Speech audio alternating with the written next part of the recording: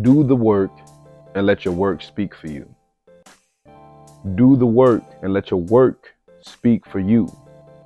For in the work, we will see your confidence, your belief, your faith, your trust, your passion, your purpose. There's so much power in us being diligent in our work, because in doing so, without even verbally speaking of what we desire to do or our ambition, people can feel and see what we are, who we are, and what we are constantly working towards. There are scriptures that say that faith without work is dead.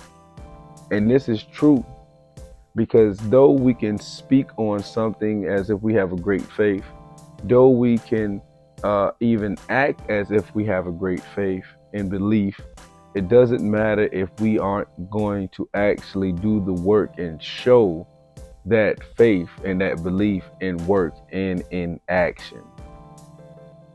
So today, let's move with that understanding that we have every right to act out, to live out, to be, to do the work.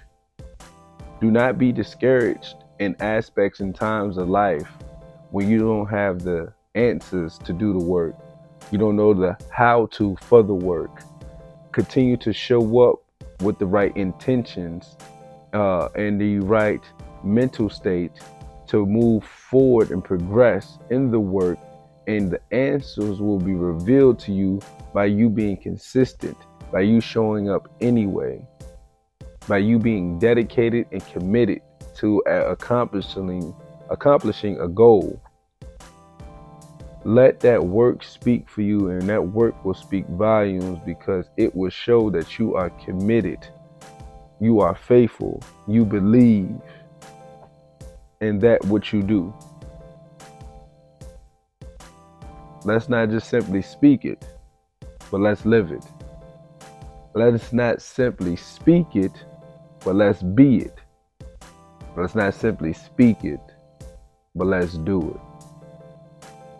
People will always remember what you do compared to what you say. And with that being said, I say peace and love.